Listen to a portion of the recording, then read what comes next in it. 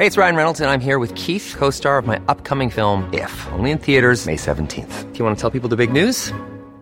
All right, I'll do it. Sign up now and you'll get unlimited for $15 a month and 6 months of Paramount Plus Essential Plan on us. MintMobile.com/switch.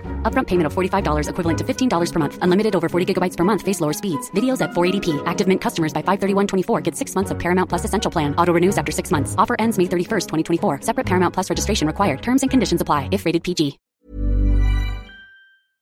This very useful platform was born from the need to address the economic issue. It is called a slice and is a software that offers a direct financial link between electronic music producers and sales shops, removing any intermediary channel. The mission of this brand is to be able to create a fairer financial system thanks to a management software that allows DJs to effortlessly acquire the data of their playlists and to offer, voluntarily, a small part of their remuneration. The amount is variable, but 5% is recommended. The minimum donation is $10, directly to track down the producers. Everything works through the collection of information tracked and monitored on a common USB key during the DJ set and then uploaded to the Slice software on your laptop.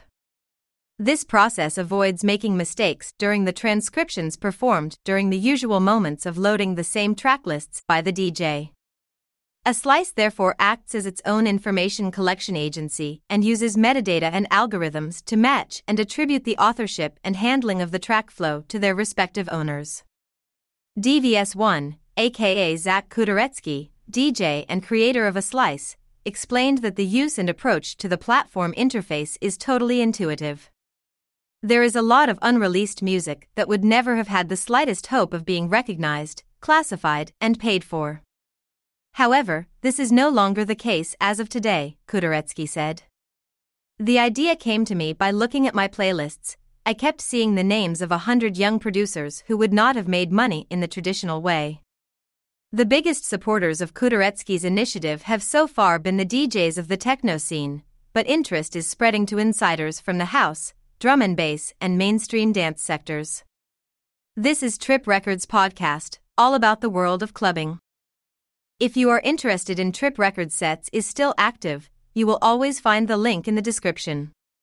See you next time.